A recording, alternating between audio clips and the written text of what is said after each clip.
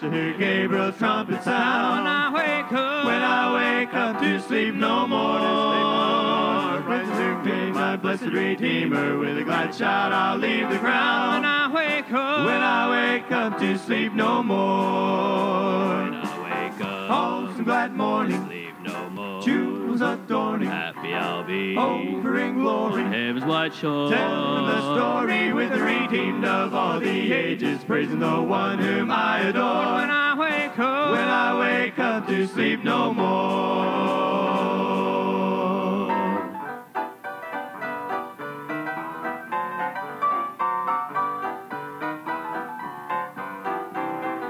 Glory to God, I'll have a new body, changed in the twinkling of an eye. When I wake up to sleep no more, leaving behind all trouble and sorrow, bound for that city up on high. When I wake up to sleep no more. When I wake up on some glad morning, sleep no more. Jewels adorning, happy I'll be. Over in glory, heaven's white shore. Telling the story with the redeemed of all the ages, praising the one whom I adore. When I wake up to sleep no more. When I wake up on some glad morning, sleep no more. Jewels adorning, happy I'll be. Over in glory, heaven's white shore. Telling the story with the redeemed of all the ages, praising the one whom I adore. When I wake up to sleep no more. When I wake up. When I wake up. When I wake up. When I wake up. When I wake up. When I wake up to sleep no more.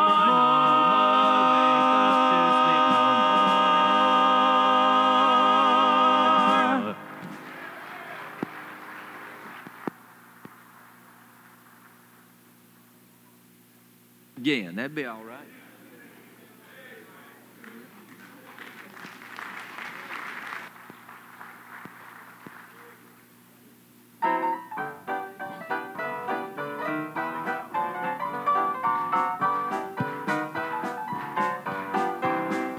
What a glad shot, some wonderful morning, I shall hear Gabriel's trumpet sound. When I wake up to sleep no more.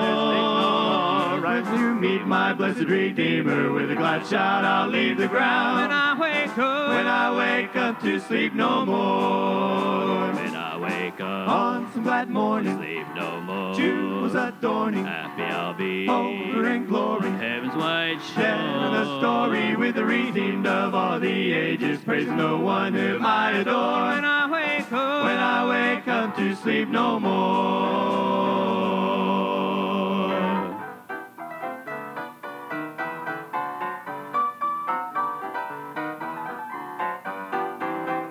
Glory to God, I'll have a new body, changed in the twinkling of an eye. When I wake up to sleep no more. Rising to meet all trouble and sorrow, and the city up on high.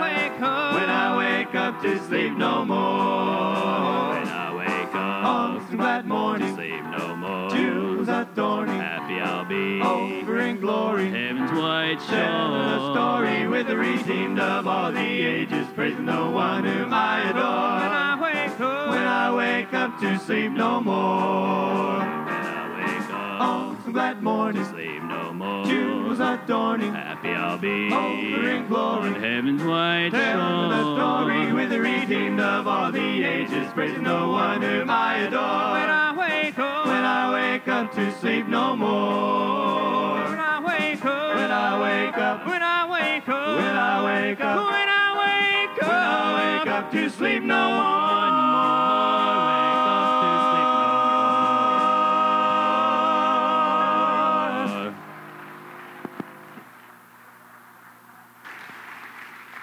Let's all stand. Turn around and tell somebody that's good. Amen. I've been watching too much TBN. You can tell that right now. Amen. Let's have our men come and let's gather around the altar. Let's take this service to the Lord. Amen.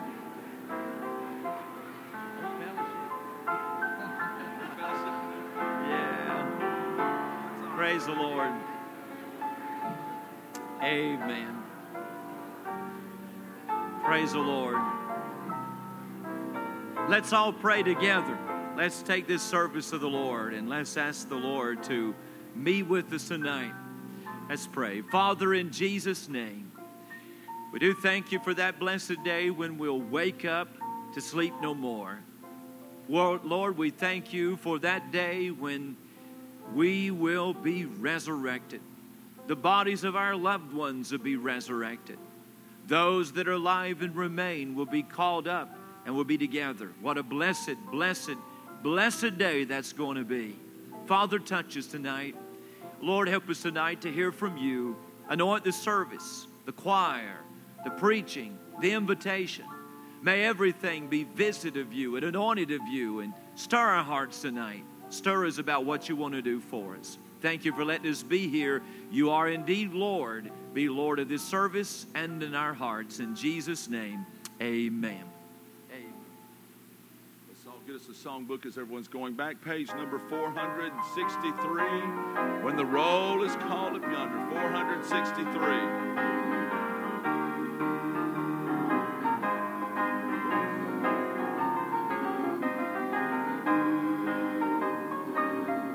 All the first now. When the trumpet of the Lord shall sound, and time shall be no more, and the morning breaks eternal, bright and fair. When the saints of earth shall gather over on the other shore, and the roll is called up yonder, I'll be there. When the roll is called up yonder, when the roll is called up yonder, when the roll is called up yonder, when the roll is called up yonder, I'll be there. On the last now. Let us labor for the Master from the dawn till setting sun. Let us talk of all his wondrous loving care. Then when all of life is over and our work on earth is done, and the roll is called up yonder, I'll be there. When the roll is called up yonder, when the roll is called up yonder, when the roll is called up yonder, when the roll is called up yonder, I'll be there. On the chorus again. When the roll is called up yonder, when the roll is called up yonder, when the roll is called up yonder,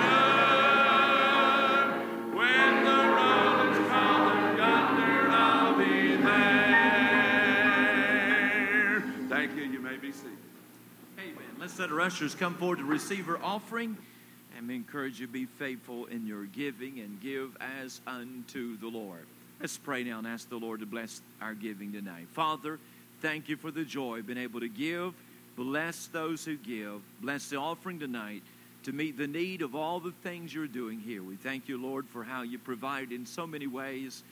But we ask you, Lord, to continue to meet needs, meet the remaining balance on our building, for the conference coming up in a few weeks. So many things. Lord, you are able, and we trust you to do so. Bless the giving tonight in Jesus' name. Amen.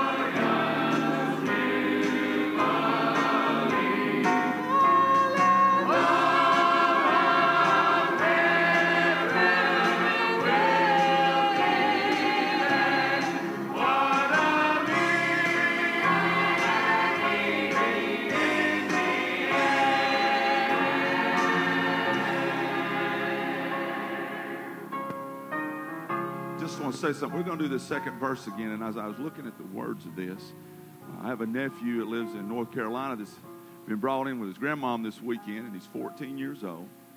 And he has what's called Marfan syndrome.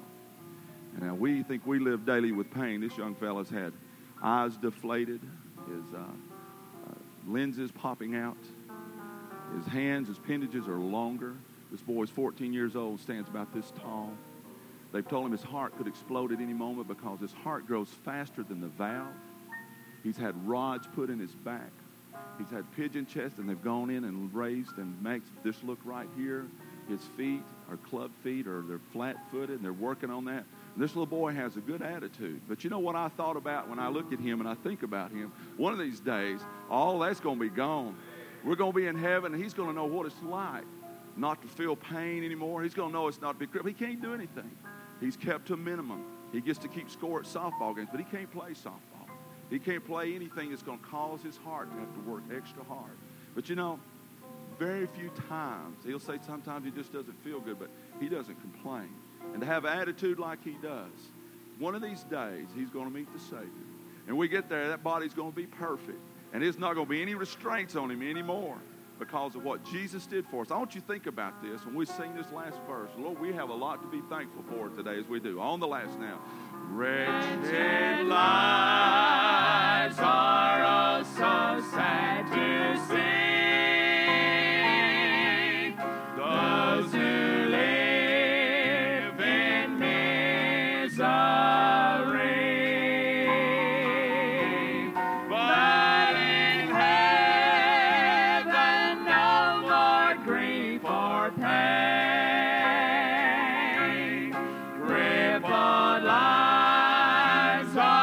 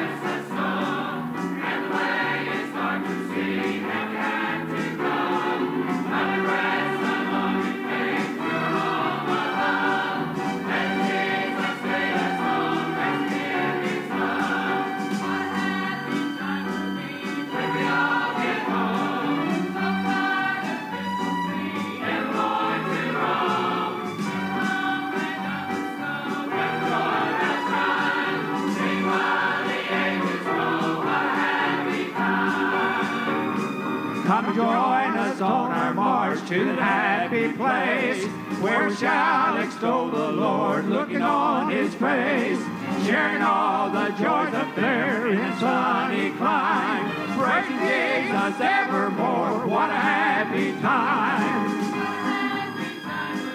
When we all get home, never more to roam. And joy the sun, sing while the angels roll. What a happy time! What a happy time will be when we all get home, over by the crystal sea, never more to roam. In the homeland of the soul, where joy does shine. Sing while the ages roll. What a happy time! What a happy time will be when we all get home, over by the crystal sea, never more to roam. In the homeland of the soul, where joy does shine. Sing while the ages roll. What a happy time! Sing while the ages roll. What a happy time!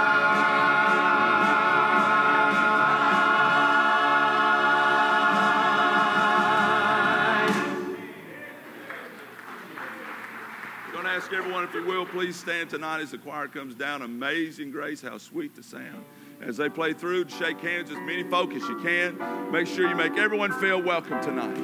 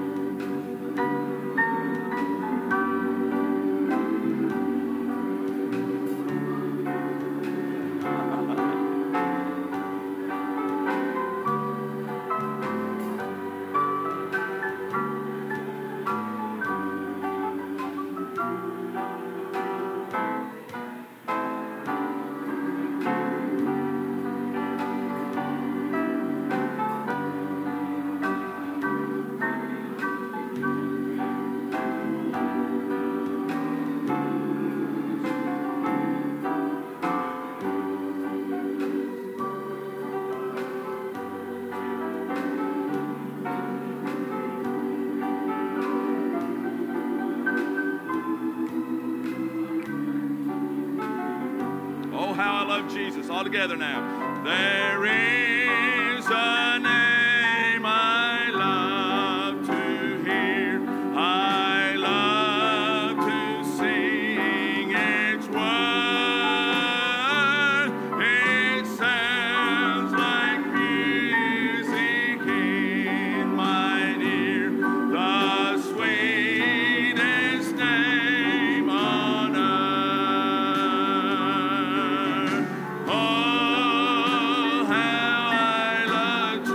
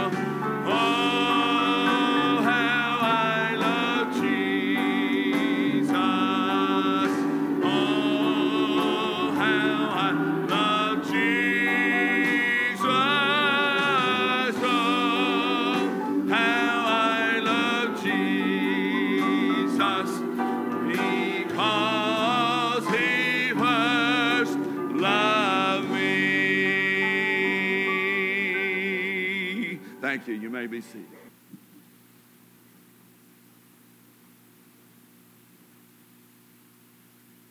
I don't sing by myself a whole lot.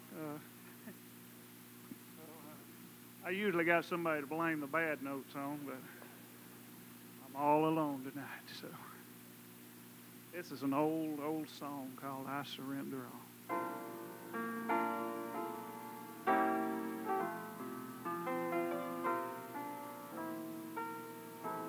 All to Jesus I surrender. All to Him I freely give. I will ever love and trust Him. In His presence daily live. I surrender all. I surrender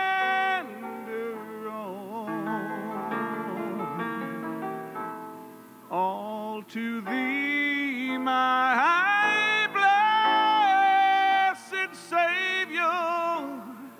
I surrender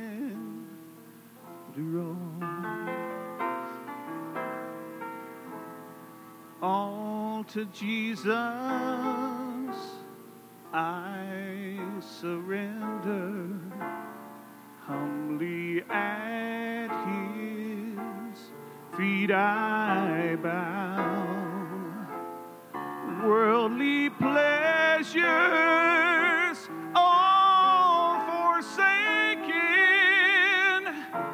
take me, Jesus, take me now. I surrender all. I surrender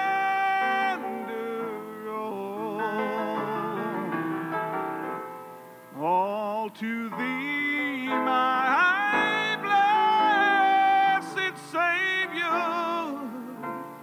I surrender all.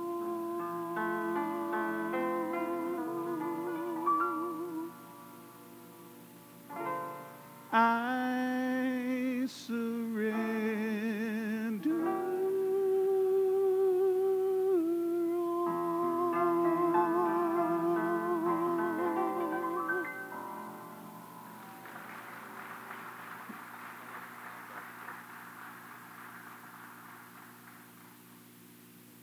Amen.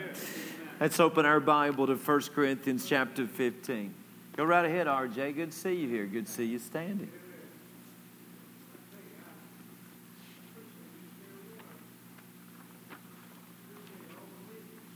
Amen.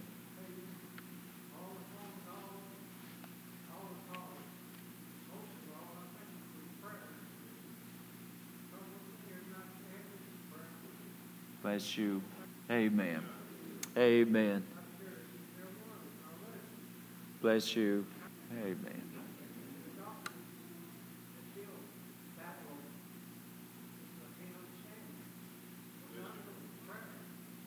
Amen.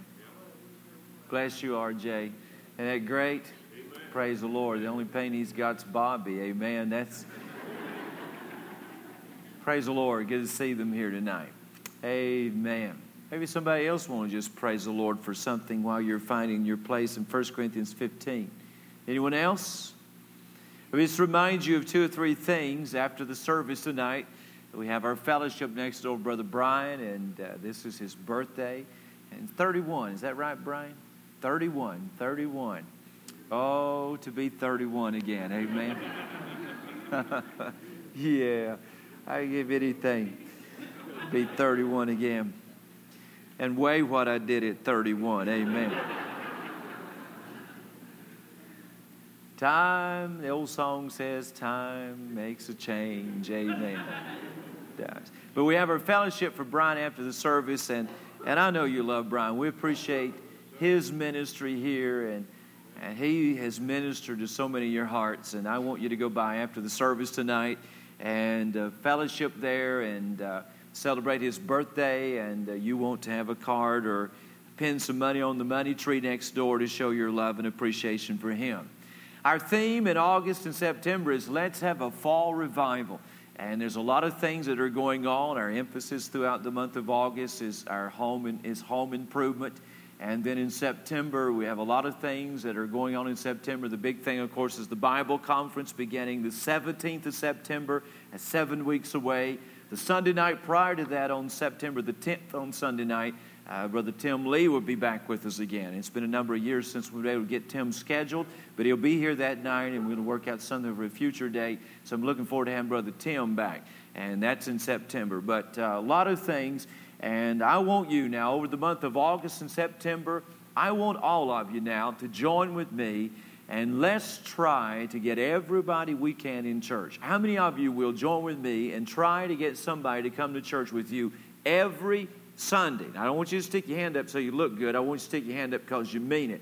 But you'll try to get somebody here every Sunday. Will you do that? Let's do that. Let's do that. Let's have our Sunday school absolutely packed out, our building full all during the month of August and September. Let's have a fall revival. Let's just get in this thing, go at it. And then I want to encourage you that many of you now to get in the choir. It's good to see a good Sunday night number in the choir and a good number in practice here. But our goal is to absolutely have every seat in that choir filled. And when we get ready, by the time Bible conference comes, it is absolutely packed. And every night of the conference, the choir is absolutely full. And saw some new faces in the choir, and there's many others that need to get in the choir. And I want to encourage you to get in the choir. You have a voice, use it for the Lord, amen? Use it for the Lord. And I know you want to, well, Brother Ken, I just like to listen. I like to enjoy it all. I do too. And I like to listen to preaching once in a while, but I have to do it. And so I want to encourage all of you to get in the choir. If you got a voice, get in there. All you got to do is be a member of the choir, is to just give them $100 and just be here for choir practice. That's all you got to do to be in the choir. You just show up choir practice on Sunday nights. But let me encourage you, let's fill that thing up. And isn't the choir a blessing to you? Isn't it a blessing? And the more we have in there, the better it's going to be. And we got great musicians. We couldn't get any better musicians. We couldn't get a better music director. And everything we got, just let's fill it out. Let's pack it out and everybody get in there. And instead of just worrying about taking in, why don't you just look at it this way? I want to give out. And you'll get blessed by doing so. But all of these things, it's just exciting about what the Lord is doing. And so let's get involved in all these things and let's really work and ask the Lord to just give us a fall revival. You ready for a revival? Let's pray for it. Let's stand as we honor the reading of His Word.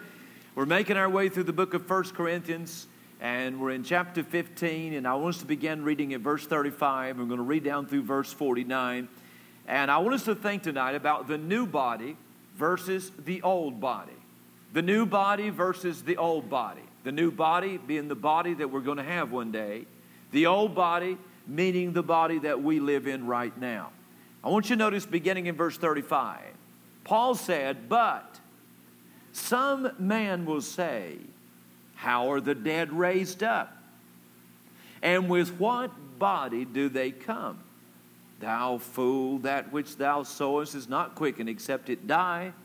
And that which thou sowest not that body that shall be, but bare grain, it may chance of wheat or of some other grain. But God giveth it a body as it hath pleased Him, and to every seed his own body. All flesh is not the same flesh. There is one kind of flesh of men, another flesh of beasts, another of fishes, and another of birds. There are also celestial bodies and bodies terrestrial. But the glory of the celestial is one, and the glory of the terrestrial is another. There is one glory of the sun, and another glory of the moon, another glory of the stars. For one star differeth from another star in glory. So also is the resurrection of the dead. It is sown in corruption.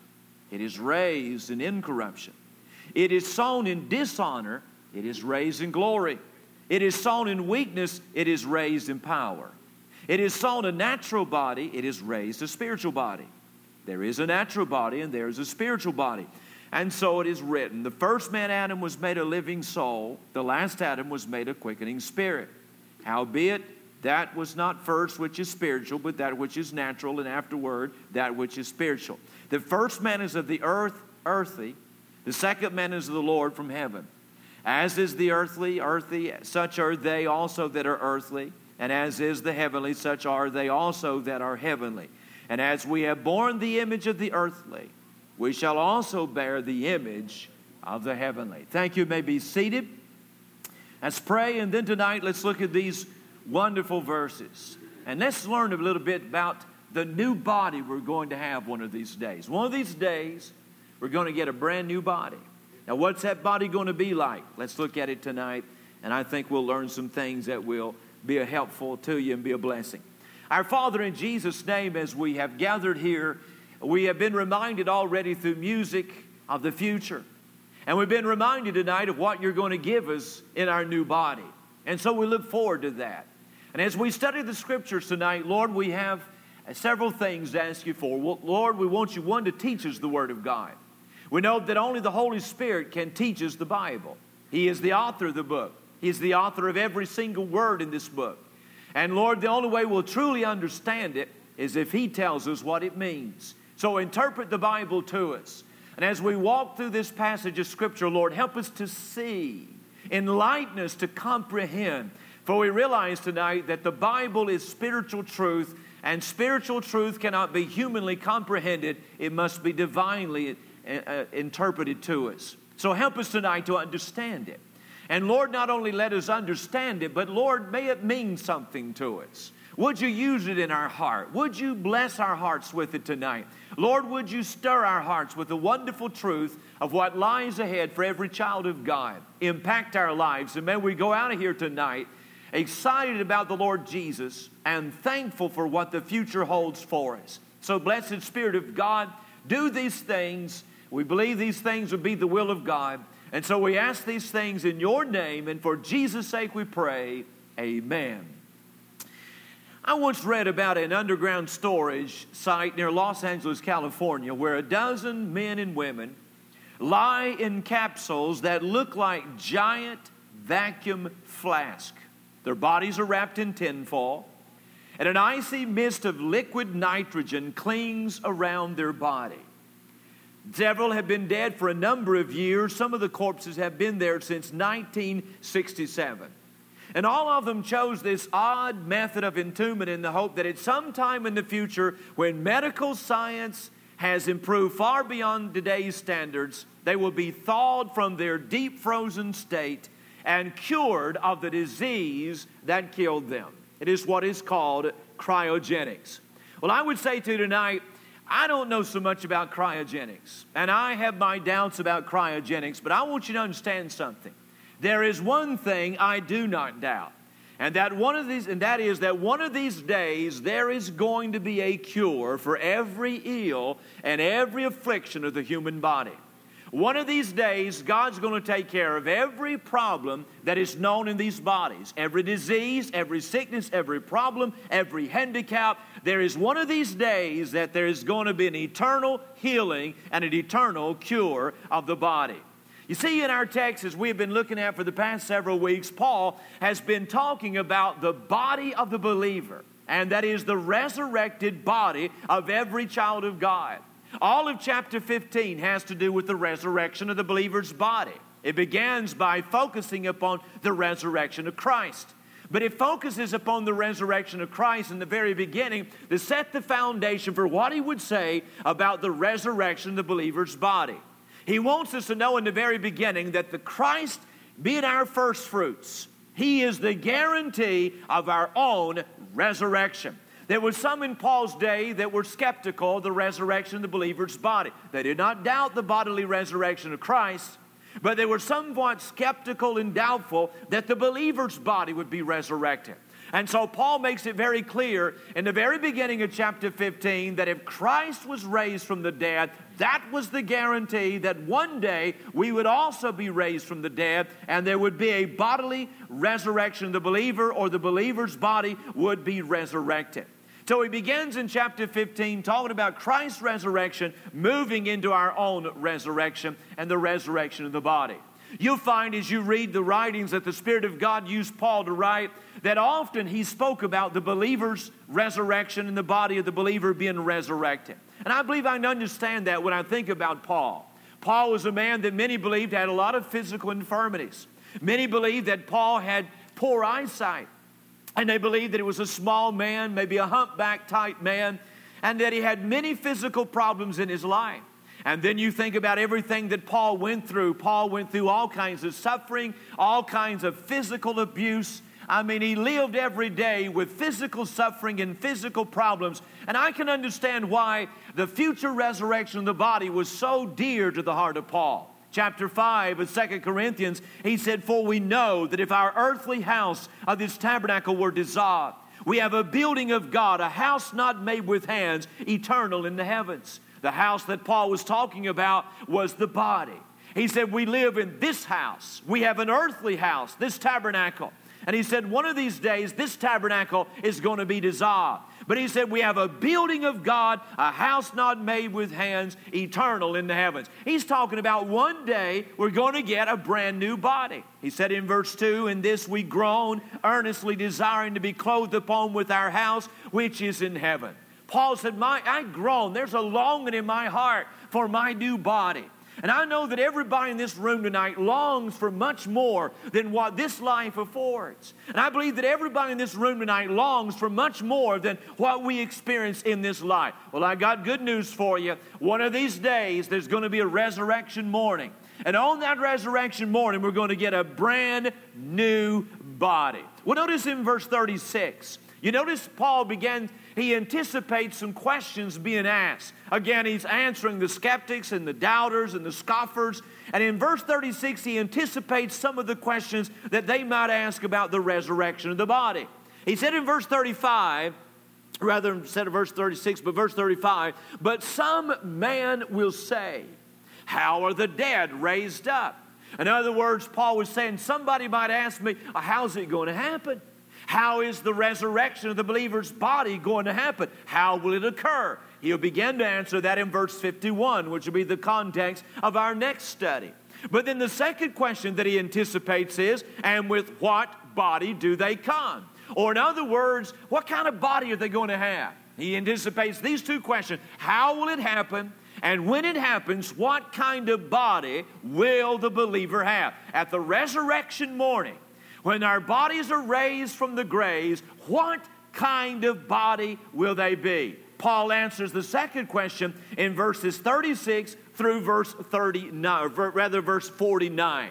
He answers the question what our bodies will be like. Have you ever stopped and wondered what the body versus the old body? For you see how Paul explains the new body is that he lays the new body alongside the old body. And much like putting a diamond on a dark background, as he lays the two bodies side by side, the brilliance and the glory of the new body shines forth. He said, this is the old body, this is the new body. And when you put the two together, you see what a glorious body our new body is going to be. Well, notice the text. I point out three simple little things. The first thing that I see in the text is this, that the new body will replace the old body. Now that's very obvious, but he points this out, and I emphasize it here in the text. He talks about the new body and how that the new body will replace the old body. Notice what he said beginning in verse 36. He begins by saying, "Thou fool." Now let me stop there for just a moment. The phrase that he uses there was used derisively of anyone who lacked understanding. It is a word with a prefix there when it put together means to be without mind, to not understand, not to comprehend. And Paul all through the chapter here has been talking about the resurrection of the believer's body and been given reasons that guaranteed the believer's body being raised from the dead. And Paul says to these skeptics and scoffers there, he said, in light of everything I have told you, in light of everything I have showed you, he said, it's not reasonable for you not to believe in the resurrection of the believer's body. He said, thou fool, thou person without understanding, without reason, without mind. He said, it just is not logical for you to doubt or disbelieve that there will be a resurrection of the believer's body. But once saying that to those that were questioning the believer's body being raised, he continues by saying that that which thou sowest is not quickened except it die. He begins to talk about and use several analogies to illustrate certain truths about the new body. The first one that he uses has to do with the seed in verses 36 through 38. And he talks about, when he used the analogy of the seed, he talks about the planting of the seed and then the plant that comes forth from the seed that is planted. Now, saying that, let me point out two things that he brings to our attention when he talks about the new body replacing the old body. You notice, first of all, that he reminds us in verse 36 of the cessation of life, or the ending of life, or the ceasing of life. Notice again the latter part of verse 36. He talks about that which thou sowest is not quickened until, first of all, that it die, except it die in verse 36. Simply put, Paul is saying, there cannot be a resurrection of the body unless, first of all, there be a death of that body or the dying of that body. So in verse 36 here at the very beginning, he reminds us of a fact that we all understand. He reminds us that there is coming a day somewhere, somehow, sometime, someplace when life as we know it in this body is going to cease to exist. He's talking about the body. He's saying that somewhere the body is going to cease to function. That somewhere the body is going to cease to be able to work. Somewhere the heart is going to stop. Somewhere the body is going to cease to have any brain activity. Somewhere all the organs of the body are going to shut down. And life as we know it in this body is going to cease to exist. Now we know that. In fact, the Bible tells us that it's appointed unto man once to die. Everybody in this room, me, you, every one of us, young and old, it doesn't matter who you are, somewhere we're going to die. That's a fact. We know that. We understand that. We see the evidence of that every day of our life. Somewhere, somehow, sometime, someday, somewhere, every one of us are going to die. I think about a fellow I read about by the name of Fred. He was a good Christian man. But Fred was sick and he's in the hospital and he's dying. And so the family called in the pastor. And the pastor rushed to the hospital and he got there and he walked up to Fred's bedside and he just stood there. And when the pastor got there, Fred's condition began to deteriorate. And he motioned frantically for something to write on. He couldn't talk because of the tubes and everything like that. And the pastor said, he's wanting to say something to me. He wants to write something down. So he got a pen and a piece of paper and handed it to Fred. And he used his last ounce of strength to write a note. And then suddenly he died. Well, the preacher thought now's not the right time to read the note. So he folded it up, put it in his pocket and whatever. And so a couple of days later, they were having his funeral. And as he was preaching the funeral, he happened to remember this was the same jacket that he had on when Fred died, when he went to the hospital. And he remembered the note that Fred had wrote. And so he said to the congregation, he said, you know, Fred handed me a note just before he died. He said, I haven't read it yet, but knowing Fred, I'm sure that it has a word of inspiration to us all. And so he took the note out, and this is what he read. Please step to the left. You're standing on my oxygen tube. Well, let me say this. Somehow, somewhere, someday, we're all going to die. Can I get an amen there? We don't know how, we don't know where, we don't know when. But somewhere, we're going to die. You see the word die that is used here? It's a word that simply means to die off. We are dying off. We die. There is a cessation of life. But there's something else that it reminds us of, and that is not only the cessation of life, the ending of life, but the continuance of life. You see, the analogy that Paul is using in verse 36 is of a seed planted in the ground. And when that seed, in the analogy that he's using is that when that seed is planted in the ground, that seed actually dies. That seed goes through a process of decomposition. That seed goes through a process of decay. That seed goes through a process, you could call it dying. And Paul's saying likewise that the body goes through a process whereby it decomposes. That the body there's a time when life, as we know it in this life, will cease to exist. Life in these bodies, as we know it, will come to an end. And the body will go through this process of dying and decomposing, and just like the seed is. But he's wanting to remind us there that even though the body dies, life itself does not end. For you notice the word dead that he uses in verse 35 when he asks the question, how are the dead raised up? The word dead that he uses there is not a word that speaks of somebody that has ceased to exist. But it was a word that was used by the Greeks to speak of those who were living, but they were not living in this present world as you or I would be living in this present world. They are alive. They are dead, but yet they're alive, but they're just living in a different environment, and they're living in altogether different conditions. What he's talking about is those who are dead, their bodies no longer exist, and their bodies no longer function, but yet they still live. Now, I want you to understand something tonight. There is no such thing as soul sleep. When we breathe our last, we catch our next breath on the other side. And we live. These old bodies somewhere are going to shut down. These old bodies are dying off. These old bodies are going through a process whereby they are dying. And one of these days, this body will cease to function, but we will live on. We're going to live in another environment and live in a brand new place. I think about our loved ones tonight. You know, we often talk about, of course, he's talking about the body here and the resurrection of the body. A lot of times when we talk about our loved ones, when our loved ones die, we say they now have their new body. Now, to be technically correct, or to be honest with you tonight, that's not technically correct. You see, when our loved ones die, they do not get their new body. We are all going to get our new body on the resurrection morning. You see, when our loved ones die, they go to be with the Lord. But our loved ones tonight are what you would call a bodiless spirit. If you were to go to heaven tonight, our loved ones do not possess their bodies. If you were to go to the grave and to bring up their bodies, you would find their bodies is still out there in the cemetery, still out there in the grave. They left their body on this earth. Our loved ones tonight are in heaven. They are a bodiless spirit. Now, from all indication, all understanding of the Bible, their spirit has a bodily form. They are known in heaven. They communicate in heaven. They feel in heaven. They talk in heaven. They move in heaven. They worship in heaven. And all the functions that we know in life, those seem to exist even in heaven right now. So they're not in their new body. But here's the point that Paul is wanting us to understand. That one of these days that they are going to live again in their bodies. The dead who die in the Lord, their bodies are like the seed that is put into the ground. There is a decomposing of the body. The body they lived in is like a seed planted in the ground. But he's reminding us that this body, that the body that is in the ground, one of these days is going to be replaced with a brand new body, and they will once again live in their body. But look at verse 37.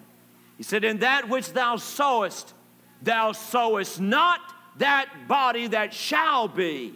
But he says, but bear grain and may chance of wheat or some other grain. He's telling us in verse 37 that our loved ones that have died, and if we die in our lifetime, the only exception would be the coming of Christ. But he said, our bodies are going to be put in the ground like a seed.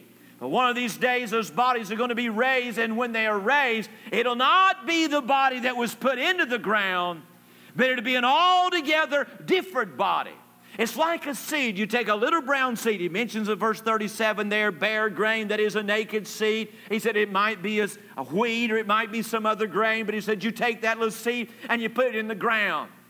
And you put it in the ground and you cover that seed up, and that seed will die. That seed will decompose. But somewhere there is going to be a plant come up out of the ground. Not what you put in the ground, not a little seed, but a beautiful plant is going to come out of the ground. And what he's telling us is, yes, we put the bodies of our loved ones in the ground. They are buried. My body will be placed in the ground one of these days. But the body that I'll have one day, the body that God is going to give me to live in through all eternity, is going to be a brand new kind of body. It'll not be the body put in the ground, but it'll be a new body. Can I get an amen there? I think about the Jewish tradition. The Jewish tradition held that the lame and the blind and the deaf and the dumb and other afflicted men would be raised in the same condition in which they died. But I want you to understand something. That which is sowed is not what's going to get up out of the ground one of these days. These bodies that are afflicted, Rick was talking about his nephew Nathan a while ago, and I know little Nathan and all, but thank God, listen to me. what is sown in the ground, what is placed in the ground, our bodies, is not the body that we'll have on the resurrection day. It'll be a different kind of body. The new body is going to replace the old body. But look at something else I point out in the text, and that is this. The new body will not only replace the old body, but the new body will resemble the old body. You see, even though the new body is going to be a totally different body, there are certain features that will still be retained even in our new body.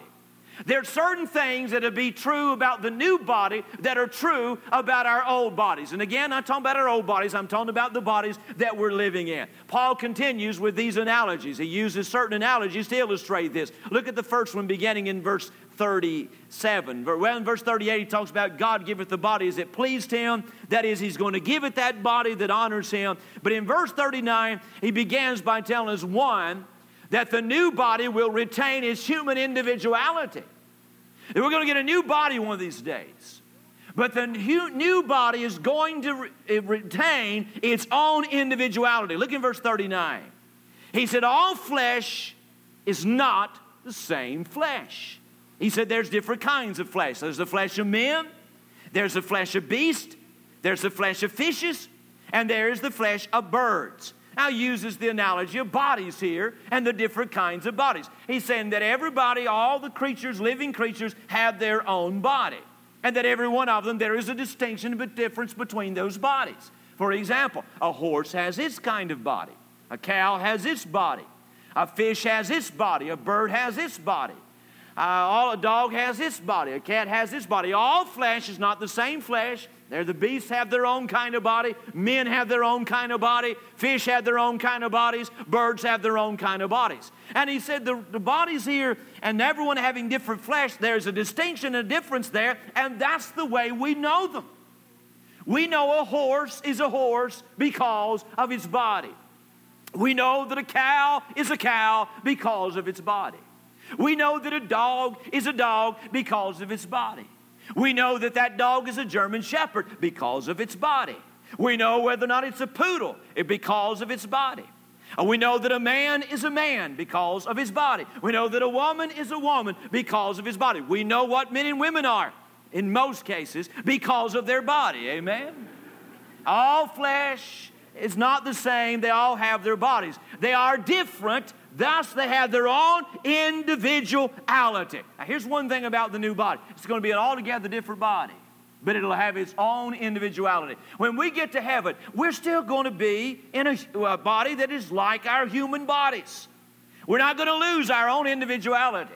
We'll have bodies that are distinct for who we are and as we are in this earth. I think about a woman that was worried about her husband, her dead husband, whether he died, and she was worried about whether or not he made it to heaven. So she decided she'd try to have a seance, and so she had one, and after all the mumbo-jumbo of calling the spirit of her husband, finally her husband's voice was heard answering, "Hello, Margaret, this is me." And she said, "Oh, Bob," she said, "I just have to know if you're happy, and I just have to know if you're happy in the afterlife. What's it like over there?" And he said, "Oh, it's much more beautiful here than I ever imagined. The sky is bluer and the air is cleaner and the pastures are more greener than I ever expected them to be. And the only thing that we do is eat and sleep. We eat and sleep over and over and over. We eat and sleep." And his wife shouted and said, "Oh, thank God you got to heaven." And he answered, "Heaven? What heaven? I'm a buffalo in Montana." Well, I want you to understand something. That when we die, we are going to maintain our own human individuality. You understand what I'm saying? But something else. Look at verse 40 and 41. The new body will not only retain its own human individuality, but it will retain its human identity. Look at verse 40. He said, "There are also celestial bodies and bodies terrestrial. But the glory of the celestial is one, and the glory of the terrestrial is another. There is one glory of the sun, and another glory of the moon, and another glory of the stars, for one star different from another, and another star in glory." He's talking about the celestial bodies, which would be the sun, the moon, the stars, and the planets. He's talking about bodies terrestrial, which would be the bodies of men, beasts, fish, and things such as he mentioned in verse 39 there. And he said the bodies in heaven, They have their own glory. And that word glory, we're talking about their own distinctiveness, their own beauty, their own makeup. And the bodies of those on earth have their own makeup. But he said there's this glory of the sun. There's the makeup of the sun. The sun is the sun. There's the glory of the moon. The moon is the moon. The moon has its own identity. The sun has his own identity. He says the stars, they have their own glory. They have their own makeup. They have their own beauty. They have their own identity. What he's reminding us is that when we get our new bodies will not lose their own individuality. We will look the way we look, similar to the way we look in heaven in our new bodies. And furthermore, we will not lose our identity in our new body. In other words, you're going to know me as Ken Trivette in heaven. I'm going to know you as you are. You're not going to lose your identity. I'm often asked, Brother Ken, will we know each other in heaven? Yes. We're going to get new bodies one day. The new body is going to replace the old body. But even in our new body, we're still going to have a body that looks like our bodies on earth. We're not going to be angels in heaven. We're not going to be some three-headed creature in heaven.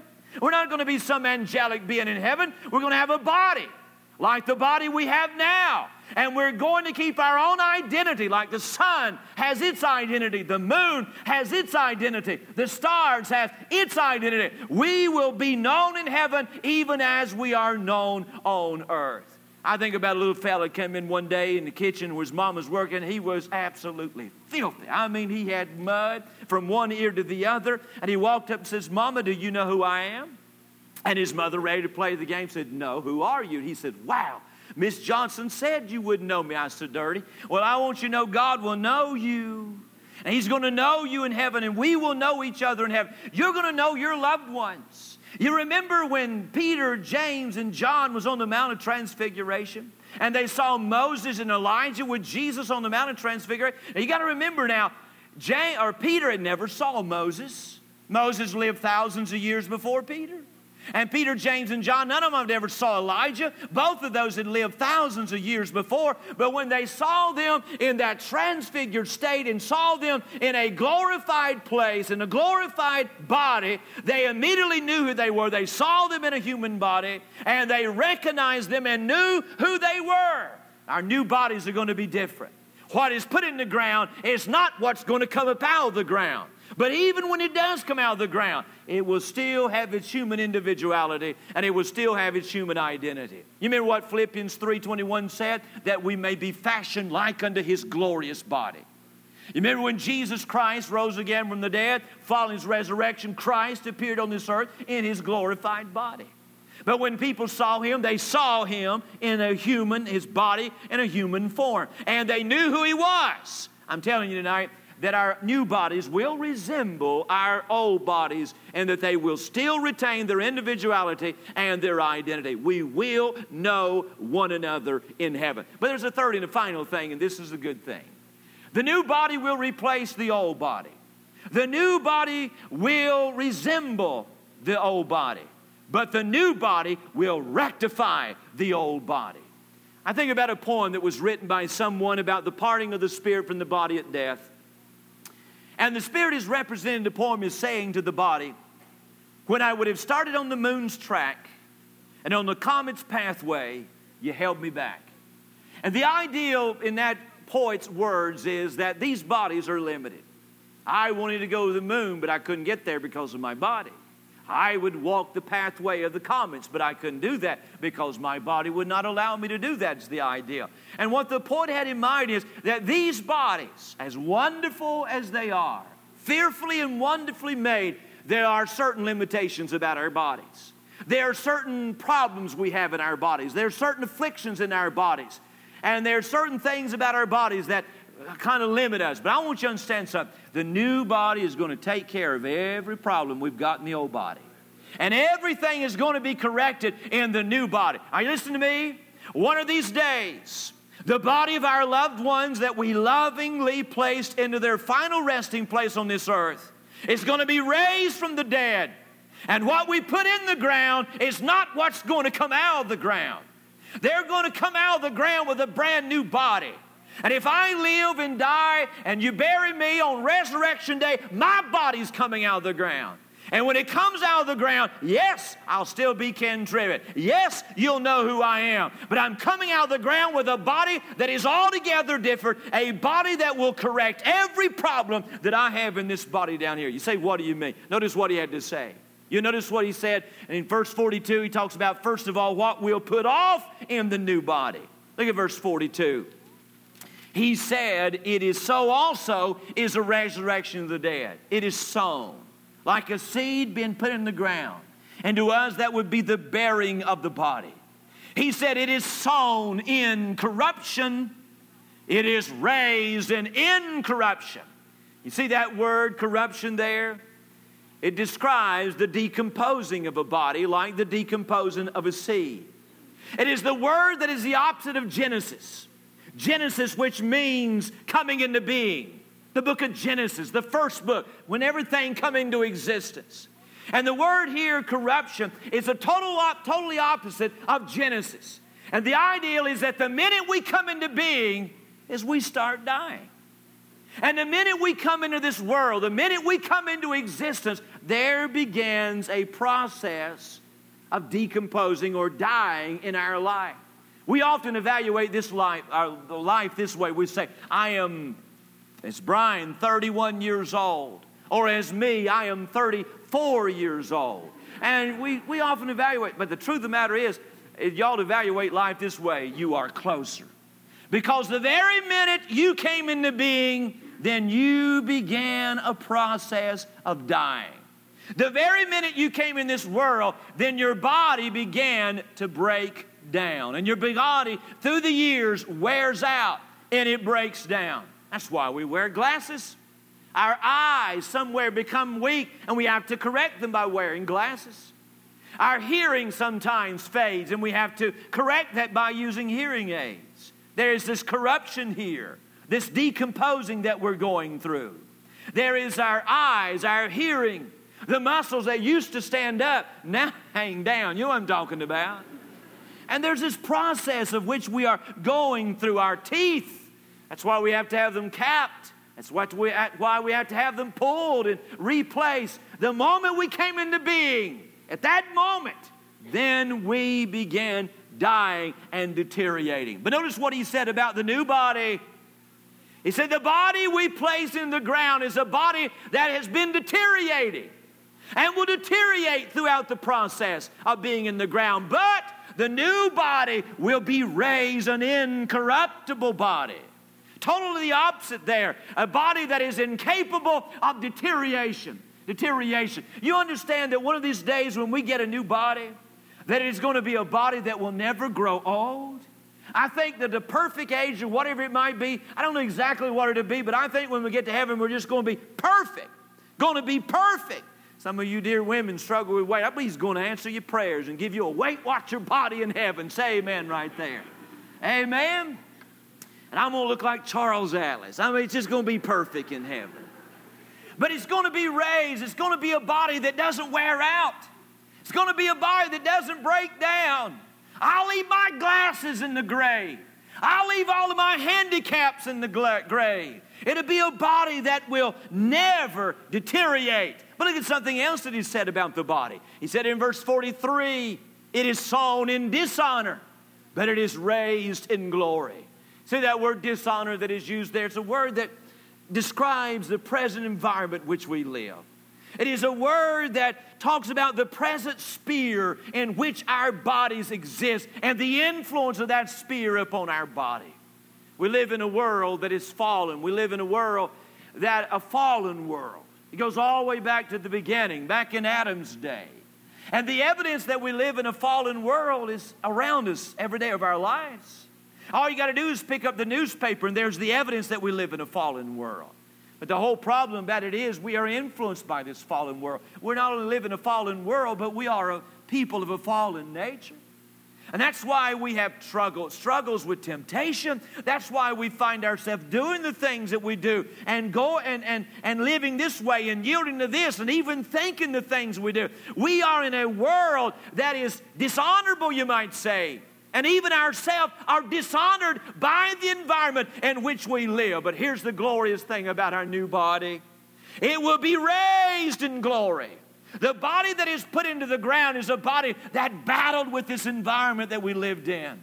It was a body in which we lived, in which we failed. It was a body in which we lived, in which we sinned. It was a body in which we yielded the temptation and dishonored our bodies and dishonored our lives and dishonored our Lord. But the new body we're going to get is a body that will be raised in glory. The extreme opposite of the other thing of dishonor. It is a body in which there would be no dishonor, but rather it be a body in which everything about that body will put forth praise and glory and thanksgiving to God. I don't know about you, but ain't it going to be great? Won't it be great when we get to the other side and we never grieve our Lord or fail our Lord or ever sin against God again? That's one of the good things about the new body. It is buried and sown in dishonor, but it's raised in glory. But look at something else he says about the body. He said it is sown in weakness, but it is raised in power. See that word weakness? It literally means to be without strength. And it's often used in the New Testament to talk about some kind of physical infirmity or some kind of sickness. Those bodies of our loved ones, many of them were placed in the ground, and we'd watch them suffer through cancer and different things. And many of our bodies, and some of you even in this room tonight, you dear saints of God, you have problems in this body. Brother Robert and Jennifer down here, I love these folks, and thank God for the day that they send them to our church. Neither one of them have the privilege in this world being able to see weakness. But you notice what he says there. It is sown in weakness, but it's raised in power. One of these days, Robert, you're going to see. Jennifer, you're going to see.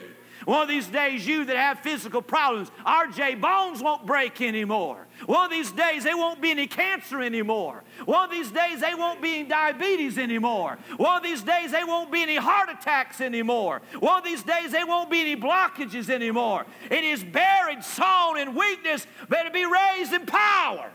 When he raised in power, it's talking about a power acting upon a power without outside itself. In other words, God is going to give us a body. God's given us the body. And the body that he gives us will be immune to all the weaknesses that we have known in this body. It's going to be a brand new body. We'll put it all. He said in verse 44, it is sown a natural body. And he sums it all up. He said this natural body, with its corruption, with its dishonor, with its weakness, it is sown a natural body, but it's going to be raised a spiritual body.